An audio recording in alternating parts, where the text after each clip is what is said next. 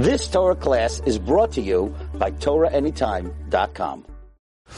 Okay, it's a great zchus to be here in Holland, in the Netherlands, at the Hague, at the Kever of one of the great luminaries, the chief rabbi of the Hague, Rav Shaul Hagger, Rav Shaul Halevi Hagger. We thank our good friend, Rav Herman Lunstein, for taking us here. Yasher Kayach. Rav Shaul Hagger lived from 1712 to 1785. He was first the Rav in Emden, and then he became the Rav here in The Hague. He was the son-in-law of Rav Aryeh Leib of Amsterdam. Rav Aryeh Leib was the son-in-law of the Chacham Tzvi. He's married to Isha Chachama. Her name was Maras Dina, who was the daughter of Rav Aryeh Leib of Amsterdam, and also the sister of Rav Shaul of Amsterdam. Rav Shaul Hagger, aside from being a great guy, was a great tzaddik. He fasted every Monday and Thursday for 55 years, and he was very well respected not only by the Jewish community, but all the Gentiles revered him greatly. In fact, Rebbe Lezer Kalir, the author of the Chavos Yoyer and the Or Chadash, he writes that upon the Petira of Reb Shaul Hagger, even the Gentiles came to pay homage and to show great reverence to him. He writes in the Sefer Binyan Shaul, amazing chidushim. He has chidushim ala Torah, was published, Leket Torah. So first he has, we know the Chassam Sofer is very busy connecting the end of the Torah to the beginning of the Torah. The Torah ends, Le'enei Kol Yisrael, Bereshis Bar Leikim. So Reb Shaul Hagger explains as follows. We know that Talmai Hamelch, we just coming off the 8th of Teves, the 9th of Teves, the 10th of Teves, where the Torah was translated into Greek.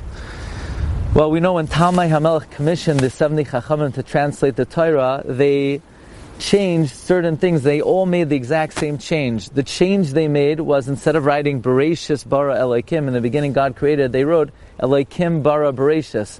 Because if it would say Bereshis bara Elokim, that would imply there's a force called Bereshis that created Chas v'Shalom Elokim. So they all made the same change, Elokim bara Bereshis. So says Rav Shaul Hagger, Le'enei Kol Yisrael Bereshis bara Elokim. But Le'enei Ha'akum, it's Elokim bara Bereshis. So that was one interesting approach that he has. And then on this week's Parsha, Parshas Vayechi, where Yaakov Avinu asks Yosef, please bury me in Eretz Yisrael. So Yosef says, Anoichi esa kevarecha, I'll do it. So Yaakov says, no, I'm not relying on that. Hishavali, vayishav aloi. Swear to me, and Yosef swears. Asked Rav Shaul Hagger, why did Yaakov ask Yosef to take a shvuah? He didn't think he would bury him in Eretz Yisrael. So he says as follows. He says, Yosef HaTzadik accused the brothers of eating a ben pakua. Ben pakua is an animal that was born inside an animal that was already shechted. So it doesn't require shchita. And Yosef said they weren't allowed to eat it. Now halachically, a Jew is allowed to eat a ben pakua, but a ben noyach is not allowed to eat a ben pakua. So Yosef was saying that we, and this is discussed at length by the Parshas Drachim, we still have a status of a ben noyach, and therefore the brothers were not allowed to eat from a ben pakua.